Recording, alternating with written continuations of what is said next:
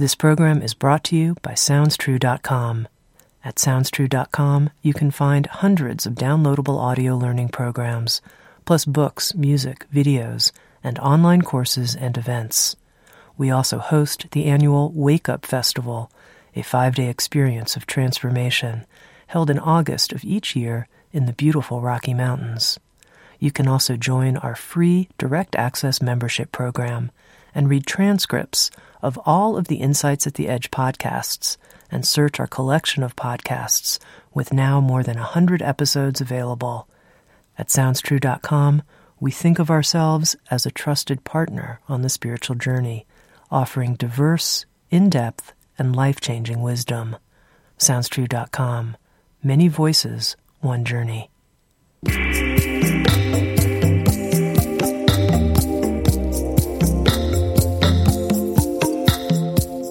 You're listening to Insights at the Edge. Today my guest is Sera Beak, and this is part 2 of our conversation about her new book, Red Hot and Holy. Sera Beak is a Harvard-trained scholar of comparative world religions who spent years traveling the world studying with Sufi dervishes, Tibetan monks, Croatian mystics, shamans, and more. She's the author of The Red Book, and with Sounds True, a new book, Red Hot and Holy, a heretic's love story, where she offers an intimate and provocative view of what it means to fall madly in love with the divine as a modern woman, inspiring readers to live their own spiritual love affair, out loud and on purpose. In this episode of Insights at the Edge, Sera and I spoke about sacred touch and shadow work. We also talked about what Sera calls cosmic family therapy, resonances we might have with a trauma experienced by someone in a different lifetime, and the type of healing that can result when we enter those types of traumas. We also talked about what it means to know deep in our being that we are beloved. Here's part 2 of my Red Hot and Holy conversation with Sera Beak.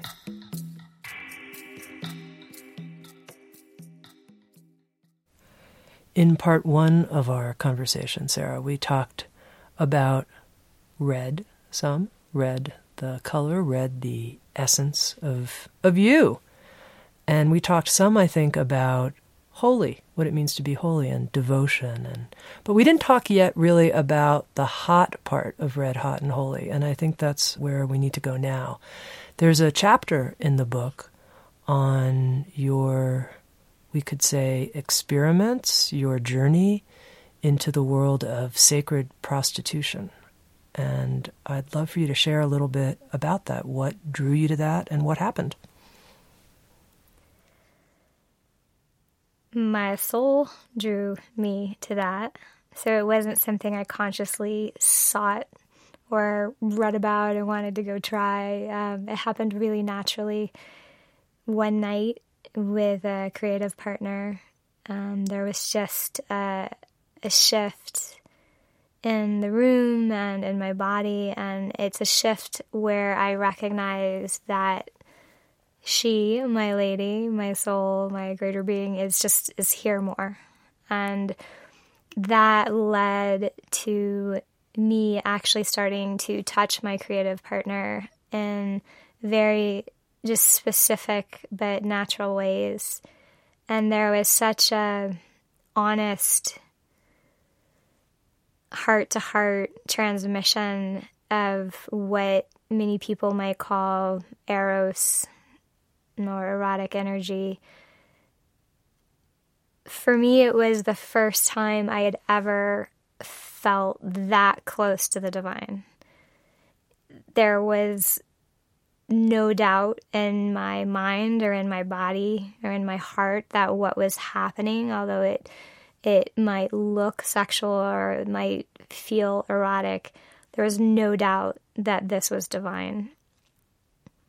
It didn't have any fluffy stuff around it. There was just a clear knowing, and also this recognition of like, oh, this is what we do when we connect with people, and we have that soul-to-soul permission to actually touch one another in a particular way.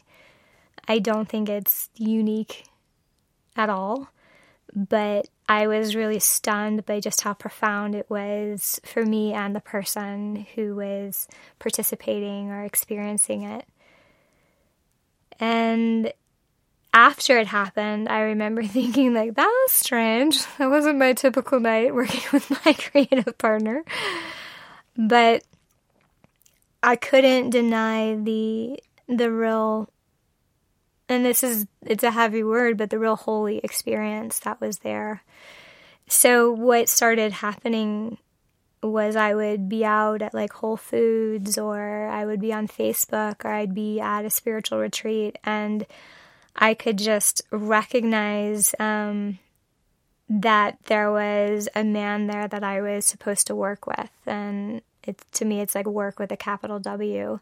And somehow we would end up connecting, and if the energy was right, we would have these experiences together that involved touch. And I also think of this sort of touch with a capital T. I also experienced it as a sort of feminine kind of gnosis. So you're touching with this knowing as the body. And it is something that has definitely not been understood. It's been something that we've abused, we've used for wrong reasons. It's been manipulated. I mean, there's a lot of baggage around this type of work. And for me, it was very rarely actually sexual. It was mostly erotic, and mostly just a way that I got to actually experience this real honest part of myself. I mean, I sometimes describe it like if you were one day handed like a thing of paint and paintbrushes and a canvas, and you started just painting, and you were like, oh my God, I like this. This feels good. I feel like me, like I'm getting to actually express this. That's similar to what this felt like. The difference is that this is not really something you can put on your Facebook status. And this isn't something that is, really recognized. And there's a tremendous amount of fear even in that phrase, sacred prostitute, understandably. And it definitely, in a Jungian sense, is a part of our psyche that we all have. It's a part of us. It's an archetype that we all are innately a part of that has definitely been shoved away. It's been repressed. So it will come out in different ways. In the unhealthy ways, it comes out through, like porn addiction and just shopping, like anything to sort of get that erotic high, and drugs, etc. This was a particular way it showed up for me, and I do not feel at all that it's a way that other people need to experience Eros, and you definitely do not have to do what I did to embody the sacred prostitute archetype. Okay, now I have all kinds of questions about this, Sarah. So let's start with, how is it that in these interactions things stayed in the quote-unquote erotic dimension without moving into the sexual? Meaning, I would imagine here, I'm, of course, imagining all kinds of things, and who knows what I'm imagining if that was actually what was going on. But I would just imagine people getting very turned on and basically fucking pretty soon in this process, and being like a highly sexual encounter. So how did it not go there? That wasn't the energy. It just didn't. That's not how it moved my body or the other person's. And if it started to move them in a direction that did not feel congruent or in alignment with the energy, we would either stop, or most often than not, I would comment on it. And so what would happen a lot is so many sexual programs and instincts and impulses come up, of course, immediately with someone I was working with, because it's like, if there's a woman straddling your lap, you're thinking like, oh, this is what I normally do. I'll grab her ass, or I'll go in for a kiss, and that wasn't allowed. If it wasn't coming from that space within them, they were not allowed to touch me. And I actually So did you explain these as sort of the ground rules when you started your quote-unquote work session? Which I really, this is a new definition of work, if I've ever heard it. Why do you use that word? It's with the capital W, but it had that flavor to it. It had the same flavor, I think, if somebody who's a massage therapist or does acupuncture or any sort of healing modality, like they would consider it work, probably not work like going to a cube, but they consider what they're doing a form of healing work. And this wasn't like in my brain, like I'm doing healing work. It wasn't that, but it had that same connotation that there was something actually happening here that was bigger than both of us, that included both of us, and that was really aching to have happen. And so in order to stay in integrity with it, that's just what it felt like to call it. And the ground rules that you would lay out at the beginning? I would just be really clear that this wasn't, a date, like they weren't going to get laid. After our experience, I probably would never talk to them again or contact them again. I'd sort of lay out these things and then sort of say, but if you want to possibly experience this, then we can go see what happens. And most of the time they did want to see what happened. And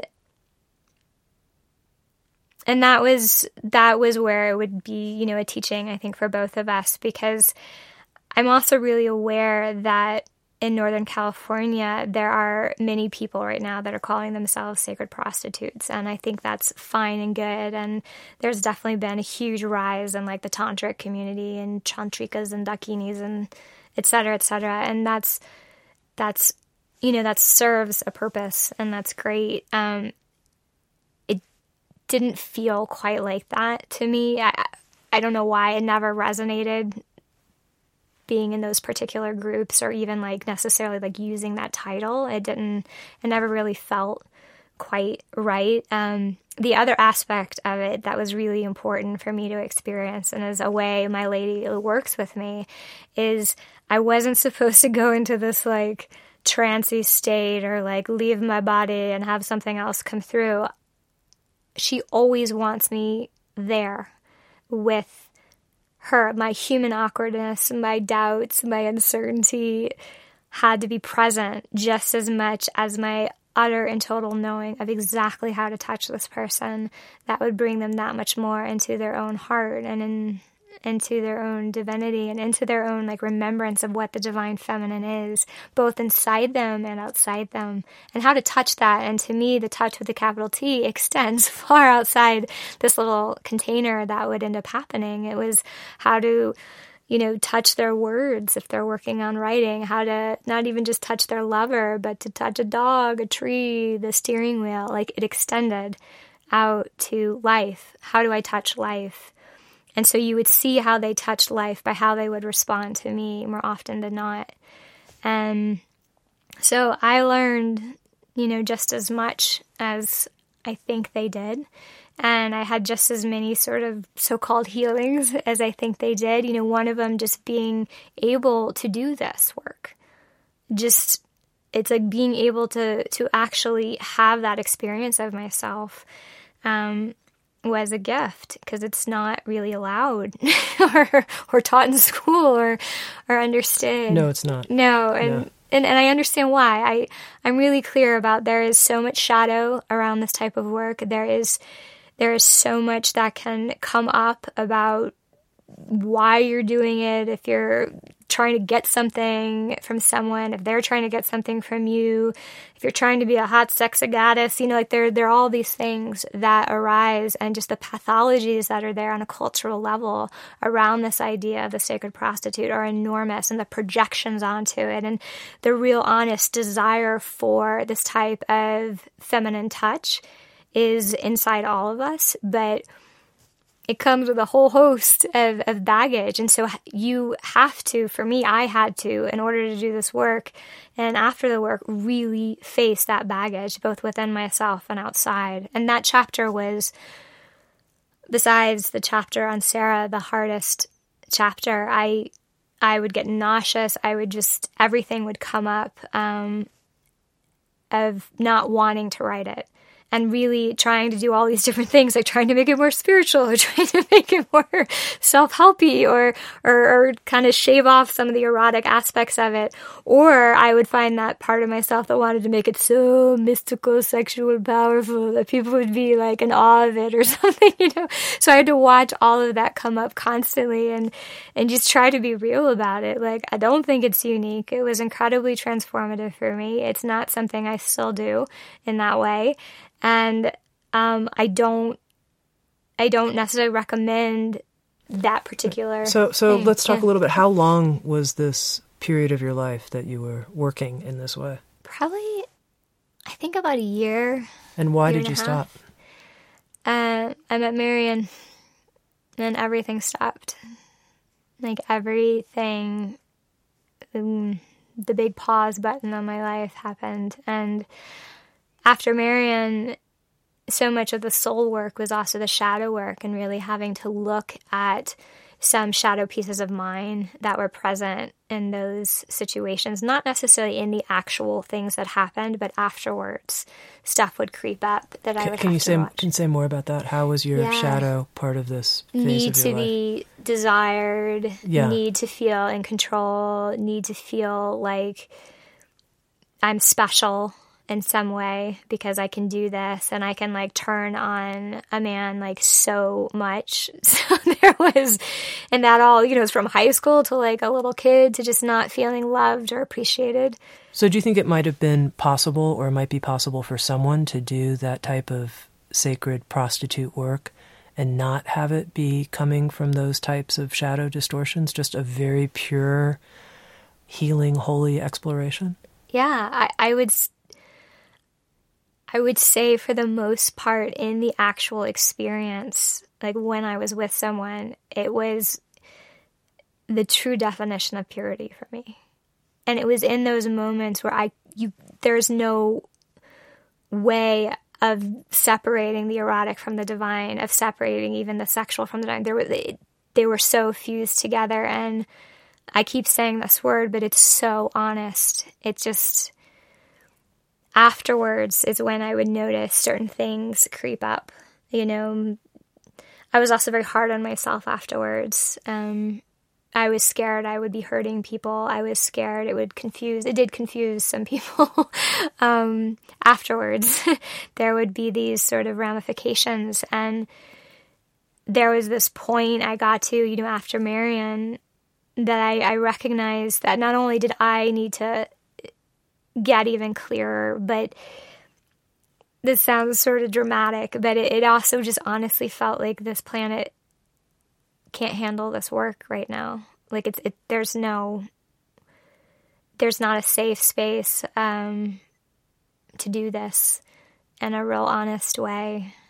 And there's a real grief around that and sadness around it, because I think any of us who have experienced moments like that, we recognize the truth, and we recognize it's a real fundamental aspect of the divine that we are a part of, and that it wants to express itself. And so knowing that it's a little forbidden here or misunderstood, there's a grief around it for me. Yeah. Now, you mentioned that there was one chapter in the book that was even harder to write than the chapter on sacred prostitution, and that was the quote-unquote Sera chapter. Mm-hmm. So tell our listeners a little bit about that. Why it was so hard to write. and just what the content of that chapter was about. Yeah, there were days where I was, you know, I would be thinking when I'm writing the book, I'm like, all right, this might push some buttons. And then I would sort of get that there was more to share. And I was like, really? Like, I'm not weird enough. Like, this book isn't crossing enough lines. Well, it is a heretic's love story. And that's what they kept pointing to. They were like, But this one for me was definitely a big, huge trigger. And it still is to some degree. But I started having very strong synchronicities and what I call divine winks showing up that felt directly related to Rad. And the more they started showing up, they also started to seem directly related to a lineage in particular, and it is this lineage that isn't recognized as much, although popular culture has definitely gotten more juice from things like the Da Vinci Code. So what I'm talking about here is the lineage that is carried through Magdalene and Jesus, and in particular, sort of the feminine side of that lineage. And so in the nous and the between, I started having very, very strong, but again, organic, like natural, not otherworldly, just very strong experiences and memories, and just of not just this love between Jesus and Magdalene, but actually like what that created. And that created, from my perspective, an actual human child, a daughter that is called Sera. And so that just there on one level is like ripe with all sorts of discomfort for people and for myself. And I recognize also because of the Da Vinci Code and the really natural response of like, there's a piece missing, it's Magdalene. And even the archetypal response of okay, we got the divine masculine, now we have the divine feminine. They're able to finally really join hands in this potential love story that is being revealed at this time. So I know all that's going on. I know the projections onto it. I know the pop cultural phenomenon. And I also am very familiar with the ways we can even get manipulated on the astral planes or the subtle realms into thinking certain things or to having certain experiences. So my experiences with Sera have been the most profound and life-changing and confusing and heart-ripping experiences. Now, is there scholarship that supports what you're saying, or is this more really what you've discovered in the between? Yeah, no scholarship. There's definitely people who have paid more attention to what we could call the oral traditions, especially in France and some parts of Europe, that speak very directly or indirectly, but they allude to a child that came from Jesus and Magdalene. Some people have related her to Sera Beak, which is an icon kept in Marie de la Mer in the south of France. And that's the point where Mary Magdalene and sort of a crew came after the persecution that was happening during the crucifixion, and they landed on these shores. And so there's many different legends about Sera Beak. Like she was a servant of Mary Magdalene, or she was a gypsy queen who was already there and welcomed the crew. She's known as the Queen of the Outsiders to the gypsies in southern France, and her icon is kept in a underground sort of grovel or cave, while Magdalene and the other Marys are kept in a very light-filled church above because they're recognized by the church. So some legends have directly related those together as Sera's actually being the child. How do you yourself know, when you're having visions and receiving this information in the between, that, I mean, you said maybe it's astral manipulation, or astral manipulation exists. Maybe it's delusion. Yeah. Maybe this is just you really have a fabulous creative mind, or who knows, 50 other things versus, I'm actually tuning into something real here. How do you find your own confidence? Mm-hmm. Where my confidence stops is actually when I'm not in the between and my ego starts coming in and starts being like, you sound crazy, you sound delusional, you are taking an archetype too far, you are taking this too literally, you know, all of that. I know all of that stuff. Like, I got it. I've studied that stuff. I have it around me. It's packed and tight.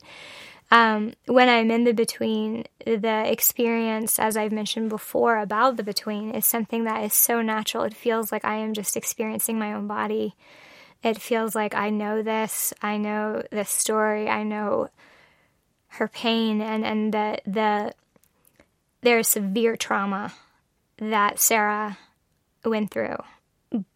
And I cannot get away from it. It's like this, anything that shows up in my life is just this sort of regular, issue that I'm dealing with. Like, I'm scared of this, or this is, for some reason, I'm reading this and my body can't stop shaking, or 9 times out of 10, I'll check in the next day, and I call checking in as sort of how I enter the news, which is just sort of sitting and being with myself. 9 times out of 10, my team, the lineage, or just my lady will point me back to Sera's life. And it's aggravating, to be honest. Like, it's frustrating, because I'm like, really? Do we have to look at this again? Like, do I have to see something that I don't even understand and try to, honestly, it feels like try to heal this aspect, this trauma, and it's multi-layered, and they're, honest to God, like, just soul retrievals I have to do, where I have to locate part of Sera's soul that fragmented because being here was so traumatic. And actually for her, and I speak about her in this way because this is how real she's become to me. And at the same time, I'm still fully holding all of that possibility of what she actually also is, the archetype and the healing stream and all of that. I hold that on the same table. But what I've noticed is if I just go there to the smart, psychologically sound, spiritually correct way of dealing with her, things start to really not go well. It begins to feel like I am denying a huge part of my own being because I'm so worried that I might be all of these other things. Mm-hmm. Delusional, I'm misusing an archetype, blah, blah, blah, blah, blah. Mm-hmm. And instead of just being like, I've been doing soul retrievals on myself for years, and this is the same thing, but I'm doing it for Sera. And so tell me, when you do a soul retrieval, and maybe you could give an example of doing a soul retrieval for not Sera Beak right here, right, but Sera of the Jesus and Mary Magdalene family, what that looks like when you say soul retrieval. What are you doing? Well, I'll usually start to feel trauma in my body. It's like PTSD. And I'll just sit down and I'll check in. And if there's actually a piece, it will show up in this sort of way in my inner vision. Like there's actually a piece of her stuck someplace. And so I go there, like however you do, energetically, and it's usually, in a scene of some sort, but it's almost like a self-created hell. I often think of that movie, like What Dreams May Come, and there's an ending scene where the woman's in her own. That's what it feels like with aspects of Sera's soul that are locked in this trauma. They're frozen in this sort of energetic compartment, and I have to go there and almost befriend her and bring in like our lady, and help remind her of actually the truth of the situation. And to reconnect her with her soul helps her understand actually what's going on and helps her get out. So it's an interesting sort of soul retrieval because I'm dealing with a traumatized energetic aspect. I'm dealing with like a traumatized soul fragment. So each time it's a little bit like approaching like a scared dog and actually, or telling this piece, like there's actually another reality out there. There's another truth out there. And this is just sort of stuck. I know you think this is real, but there's actually something else going on here and we want you to come home. And why do you think you have this relationship now in this lifetime with Sera from the Jesus Mary Magdalene time?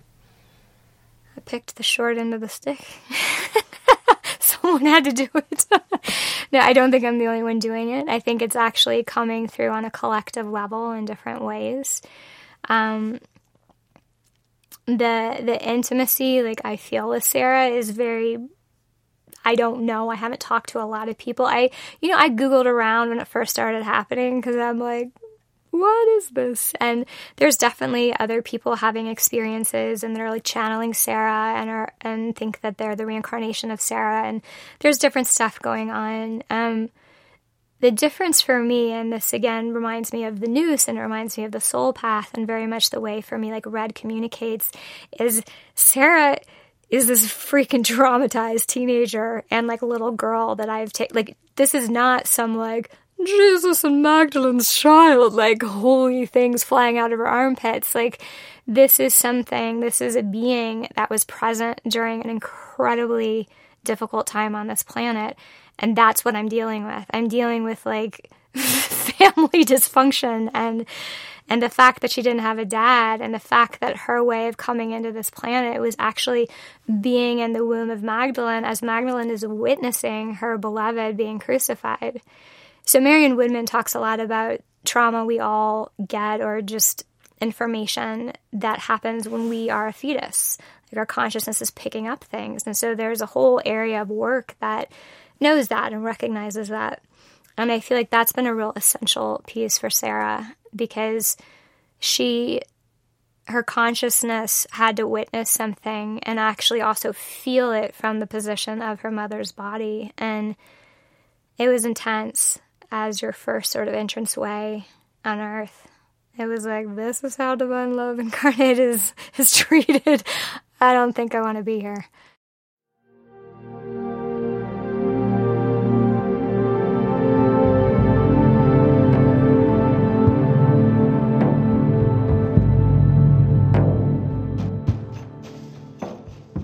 You're listening to Insights at the Edge, produced by Sounds True. If you're interested in listening to previous episodes of Insights at the Edge, they're all available for free in a searchable database as part of our new Direct Access membership program. For more information, please visit soundstrue.com/direct access. And now back to Insights at the Edge.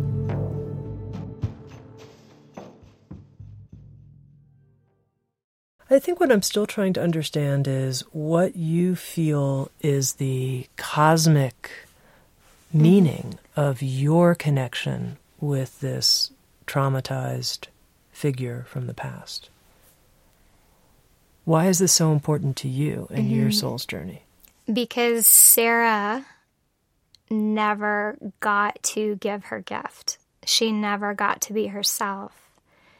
She was so scared and she made some really poor choices and she acted out, she rebelled.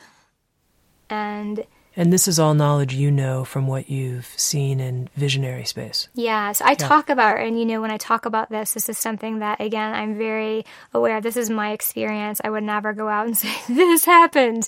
This information and this experiences with her, as I said, they are as real to me now as my own life. I didn't want that to happen. I wasn't expecting it. I fought so much against it. And there's a point where I think all of us who are critical thinkers and want to be grounded and want to, stay true, there's a point sometimes that we can actually almost start abusing our soul in the process because the information we're receiving is so, quote unquote, out there that we're actually using our psychological soundness to hammer it away. Yeah. And I was doing that thoroughly. I was really good at it. And there gets to a point where it's so real, and the transitions, if I would work on something in her life, something changed in my life directly. And you can't help but start to notice that. You're like, that's happening. I don't really get it. But our stories, although they're very different on a surface level, there's a core level. And I think this speaks to just the core level of the feminine here, like being very confused and not having a voice. I mean, Sera is completely unknown. She doesn't exist according to academics. And when I was studying at Harvard, like this would be laughed out of the classroom. And this being actually knows that. Like, she knows she doesn't exist here for people. And yet, the way I know her, she was a flesh and blood human who actually has a lot to say. and wasn't given the chance and didn't take the chance and felt a tremendous amount of guilt around it. And you also understand there's a lot of like teenager parts of her. So she takes on this guilt, like the church got to go out into the light and the feminine got squished underground and abandoned and buried in this whole feminine lineage because Magdalene had an entire posse. And so like this entire thing, and it doesn't make sense. And yet the thing that's so odd about it is that when we start talking about it, because we haven't heard of it, or we might think that's a woo-woo or out there or a new agey thing or just a projection. And that's so deeply sad to me that we don't trust the fact that this actually might have happened. Like, why is it so crazy? You know, why? That's fascinating to me. So you were saying the connection for you with your life is that you are going to bring your gifts forward, and so that you're sort of redeeming this unlived life and bringing that energy to its possible fruition and fullness. Yeah. And I think that's what Sera is for all of us. It's that part that's been very fearful of speaking our truth and just being ourselves. If ourselves don't fit or aren't even recognized or acknowledged or squished down by the traditions and just the society around us. And that's really what I see her as, is that piece that's actually in all of us that's traumatized around that, and that actually is aching to really speak. And it doesn't matter what tradition or non-tradition you're a part of. But for me in particular, it's definitely, I was, born Catholic and I left the church and went on a large exploration. And this actually has swung me back into recognizing that what I was being called to do as a child, I wanted to be a priest more than anything. Like, I knew it. Like, I had what most Catholics refer to as the call. But, because I had a vagina, I wasn't allowed to be a priest. And what started happening is just that calling hasn't gone away, but it's just sort of attached itself to me in these different ways where it will show up in just hilarious ways, where a friend will be like, I want you to officiate the wedding, which is something, a priest would normally do in the Catholic tradition. And I'm like, okay. And they're like, we're going to get married on July 22nd. And I'm like, that's Magdalene's feast day. There will be countless, there have been countless coincidences that have not allowed me to dismiss the reality of this lineage and my honest relationship to this lineage for too long. I can do my little intellectual dance around it. I can, broaden it out, make it really general. I can do all that. And I think that's important to do. But I also just individually have finally actually found a home. It just, in a particular lineage, it just happens to be a lineage that isn't really recognized so much on one level. But I think like most of us who do feel a strong resonance with this particular lineage that I'm talking about or expressing, it is in our veins. Like it is so clear as day. It's like if I cut myself and poured it out, that's where all this is. It's not something I read about, or it's not even something I wanted to know about. But it's my truth, and it's very triggery because it's like, great, like I have to come out into the world and like talk about this, and also really be okay with talking about the personal connection, because it would have been easy. And I had chapters, I had versions where I was just talking about the archetype, of Sera, and I can do that well. And Sera would throw a fit. She would just be like, you're denying actually like this intimate relationship we have together that you might not fully understand, but just being open to start the conversation about it in an intelligent and grounded and heartful way is the important part. Not what people believe or don't believe, but just to be willing to include the fact that this happens. I don't think I'm the only one who's having these sort of experiences with different figures from the past or beings that aren't even, present on this planet. But I'm really eager and excited to talk about it in ways that are like this, that are real and aren't just woo-wooing it out or just dismissing it because it sounds foreign. Well, I think people don't really know what to make of the type of intimations or the type of visions or senses or dreams that they have in their own life. I mean, as you're talking, I'm thinking of people who have shared things with me. They're like, I'm not quite sure what to make of this. I don't know does it mean this is a past life for me? Does it mean that we're currently connected in parallel universes? Right. Does it mean, and they go through this whole thing. But what I hear you saying is that you want to stand in the fact that it's really, really important and significant for you at a personal level, and that you're not going to dismiss that. Yeah, I can't. It's denying Sera is honestly like denying a part of my soul.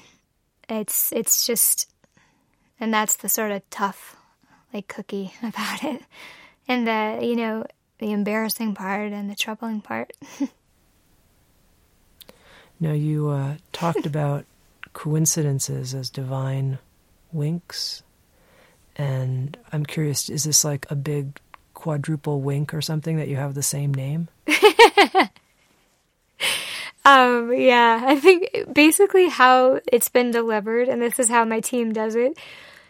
I've kind of asked for it, like when I was little, I was like, I'm not the fastest kid in the group, so I need you all to like really make things clear for me. Like, treat me like I'm in kindergarten when it comes to things that that are important for my soul here. Like, make it really freaking clear. And with this lineage piece and the soul piece, it is the stories and the things that I cannot escape are ridiculous. Like, I'm like, really? Okay. Like, you keep driving it home that there's this connection and there's this. So it's like divine winks. Yes, like amped and humorous and just, I say this in the book, but like they keep it real. It's real for me. And yeah, I can't escape it. I would like to. Yeah. Now, I noticed during this part of the conversation, it's probably the part where you've been the most emotional, as we've talked about Sera. And so I'm curious to know a little bit, what is that emotion about for you?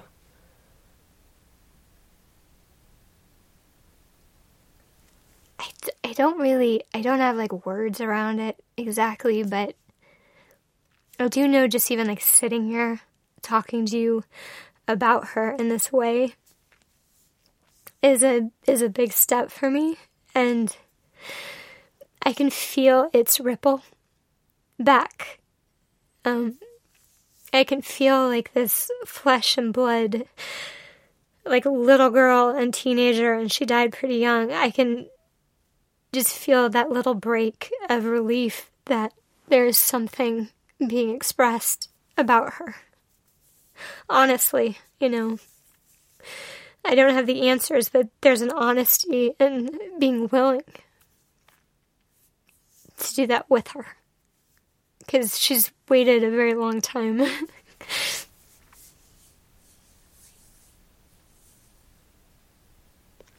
Did you have any sense that there were other children from Jesus and Mary Magdalene?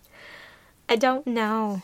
I think because Sera is such a troubled one, that's really been the focus. And the focus has honestly been so much of just healing. I call it cosmic family therapy. It's less about like, here's some big, powerful, like holy, information, or here's a way to forward the lineage on with teachings. It's not that. It's just been so human. And I think that's that part they talk about in mystical Christianity of anthropos, that idea of the full human and the full divine. And I so get that with this lineage in a way that I've never gotten before, because I experience their humanity. That's what shows up first. And it is in that like full willingness to really be here, to just, I don't give a shit how powerful Jesus was or Magdalene was. Like, they fully committed to being here. And it was messy and fucking rough and not pretty. And it was traumatic for the whole group. So that humanity that's what moves me so much. And that's what makes it, I keep saying, so honest and real for me. So the work it's mostly just been this healing work constantly. I mean, this information started happening, it'll be 3 years in August, and there's not a week that goes by where I don't have another layer to unpeel. There's something else they want me to see and acknowledge. And the part that's so reciprocal and just really balancing with it is that it releases part of me. It's not just about doing something for someone else or just doing something for a lineage. It's this, and I think this is true for most of us, but by doing something that's so divinely organic and congruent, the truth of who I am just starts naturally emerging just in that process. And that's what my lineage wants. Like I remember asking when I first started having, more of the memories, and just, they were body memories. It was just, they weren't like big grand visions. And at a certain point I like got my fight on for sure. And I was like, holy shit, I cannot believe like how much of this has been treated on this planet as untruth. And I was like, should I storm the Vatican? Should I do this? Should I do that? And, they would just like laugh and just be like,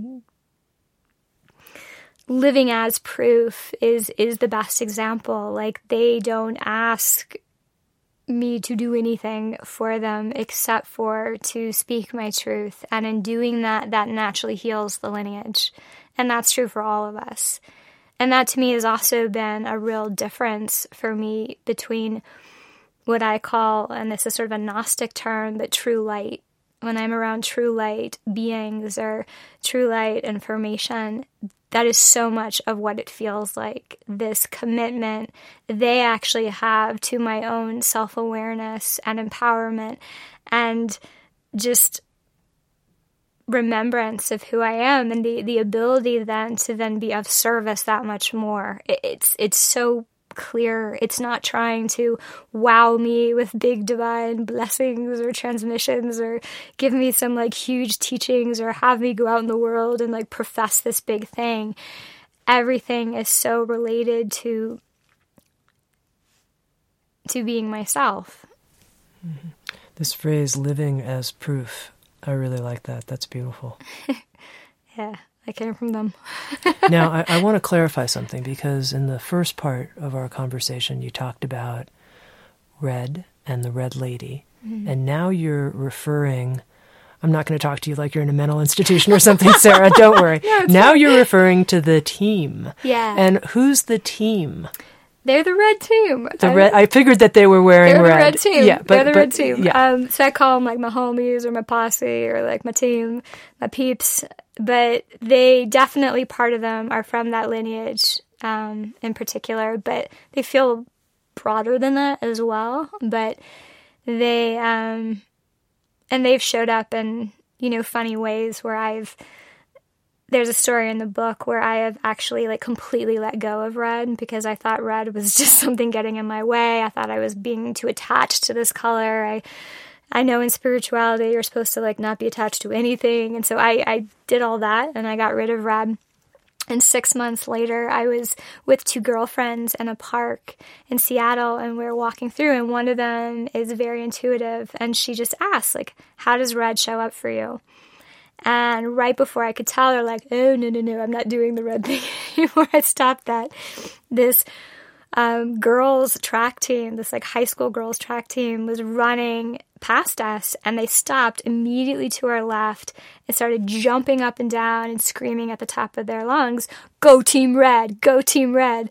And I remember my friends just turned to me and like their jaws open. I'm like, that happens all the time. I'm like, I can't escape it. But there was something in that moment for me of having thoroughly dismissed it, red, on every level, like from physical, concrete career levels, because my whole career was based around red, to spiritual, to energetic, all of that. And then actually having that experience, there was something in me that was just like, maybe that whole idea of let go of something, and if it's really yours, it'll come back to you, and then you understand that there's something really there for you, and you're not just like clinging onto something like a security blanket. And I really began to get that, and just like the delight of it, like just that's how they show up. Like they tickle and tease me, and they're hilarious, and they'll do things in this way where you're just like, all right.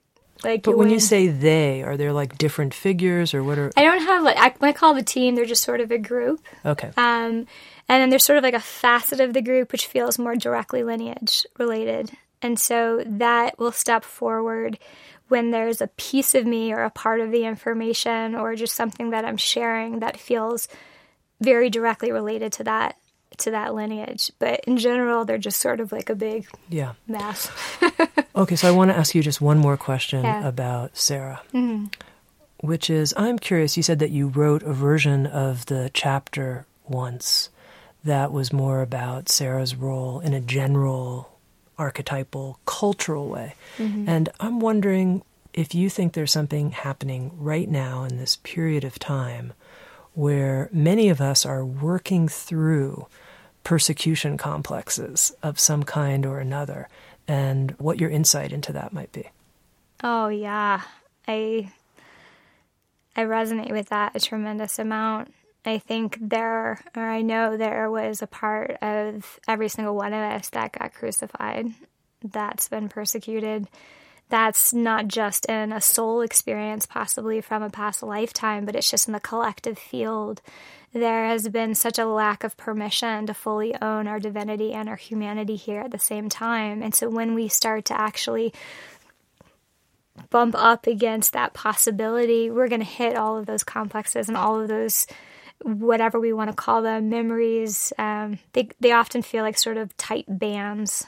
But the persecution one in particular is just something we all have. We've all experienced in some shape or form. And so that lineage in particular, is just, it's ripe with healing around that and understanding. I mean, you can just keep diving into the crucifixion and you come up with something completely new that is directly related to your own life. And the piece of this that's important for me is the crucifixion is two parts. It's Jesus on the cross and it's Mary at the foot of the cross. And they're both equally important for me. And they're both making a very large cosmic statement.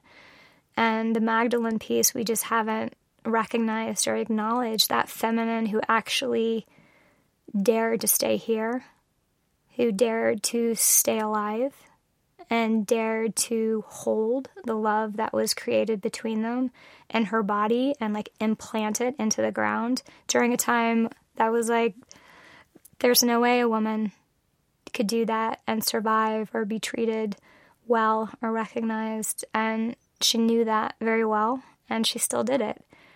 And so that is a huge heroine aspect to me and just an honest part. It's the other half of the divine to me. And it's the part that we often dismiss or don't see or don't really look at. And Magdalene, interestingly enough, is more often than not depicted in paintings in a red robe or with red hair. She's often depicted holding a red egg as a symbol of new life. And the Greek Orthodox exchange red eggs on Easter. And there's a lot of red symbology around Magdalene. But that piece, those pieces to me, they can't not go together now. They're so fundamental. And in fact, the full message of what the crucifixion is both. Like, we actually cannot receive the full transmission if we are not including her role and her part in it, because it's like not including a part of our own being and our own humanity. So together they are the anthropos. They both had to be it on their own, but together it's like this big cosmic like story of our own embodiment. They dared to incarnate and fully be here, and so that's the calling I definitely hear from them the most. Be here, be real, be alive, and know you're divine at the same time. And like, can you actually do that? And we hear that all the time. Be divine and be human. We hear it, but for me, I'm actually like finally beginning, and I'm just at the, way beginning of it, of understanding what that actually entails. and why that has not been allowed or permitted on this planet. You can be divine up to a certain point. You can be spiritual up to a certain point, but to actually own your own divine authority and sovereignty in this on this planet has just not been met with good things normally. So each of us is going to hit some aspect of that if we're taking any sort of step into our own divinity as a human. And I want to ask you to indulge me here for a moment, which is, I think this theme that we've been circling around in a lot of different ways of trusting ourselves and stepping out into our fullness. There's a couple paragraphs in the book where I think you write about this quite beautifully. I mean, many pages, but I'm wondering if you'd read for our listeners this part of the book that I've highlighted towards the end.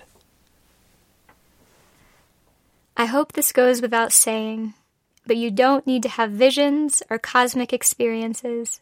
You don't have to pop past life pimples or go through a dark night of the soul in order to realize yourself. Your distinct divine self is dropping hints of itself all over your life. You just gotta pay attention. And in my opinion and experience, the healthiest way to engage your divine self is through creating a more conscious and intimate relationship with your soul. She is the part of your divine self who incarnates.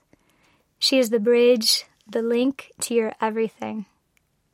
She knows your past, present, and future better than any book or teacher or psychic or spiritual tradition. She knows what you should read, who you should hang with, and where you should go now.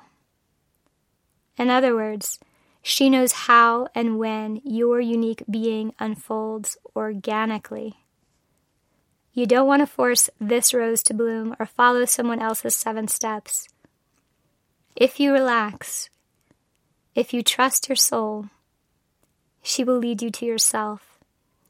It will be a crazy journey, as unique as a snowflake, as transformative as a fire, as freaky as a fruitcake, as mysterious as the universe. So please, become your favorite subject. Study yourself. Sit at the feet of the teacher inside you. Cop a feel of your divine body. Live your love story. And share what you are learning with the rest of us. I just loved that section. Especially the freaky as a fruitcake. It is freaky as a fruitcake. You gotta just go with the freak. Yeah. And, I think that's part of it. If you're willing to talk about the freaky, then other people are like, I've got a whole closet of freaky too. And, and then they bring it and we're all like, okay, like there's some freaky shit happening. How do we engage this, And I really hope that gives permission for the freaky to be more accepted and, just respected. Now, the note that I'd like to end on is at the end of the book, you underscore this point, how when we know we are beloved, and it's a beautiful word, when we know we are beloved, how that changes everything in our life. And I wonder, just as an ending comment, if you'd speak to that. There's a big difference between believing we're beloved or hoping we're beloved and beginning to invite that experience of knowing we're beloved. And when you start connecting in a way that's appropriate for you to your soul, that starts to become a real natural experience, because the soul's love for itself and for you is beyond anything that we could conceive of. And it's beyond our own limitations of love. And the amazing thing is it keeps growing because it is a relationship you're forming, and it keeps expanding. And so you start to walk differently, you start to talk differently, because there's a part of your own being that is being filled by your own being. There's a piece that often we reach out for to be loved in all these different ways, from the very obvious to the very subtle and not so obvious. And when that starts just naturally filling, we stop reaching out in those particular ways. And we have come home to ourselves, and it is an embrace. It's this embrace that extends throughout the entire universe to hold us. And there is nothing else out there that can do it in that particular way. So it's a natural piece of us that I feel we're supposed to experience. I don't feel like it's some mystical grand thing. I think it's as natural as just beginning to initiate this deeper relationship with our soul. I've been speaking with Sera Beak, who has written a new book, Red Hot and Holy, a heretic's love story, a book that is daring and courageous and really fun to read, quite a romp, and a book that I think is quite permission-giving to all of us to come forward and express what we know in our bones. So thank you, Sera. Thanks for being with us on Insights at the Edge. Thank you. It's been such a joy and honor to be here. SoundsTrue.com. Many voices, one journey. Thanks for listening.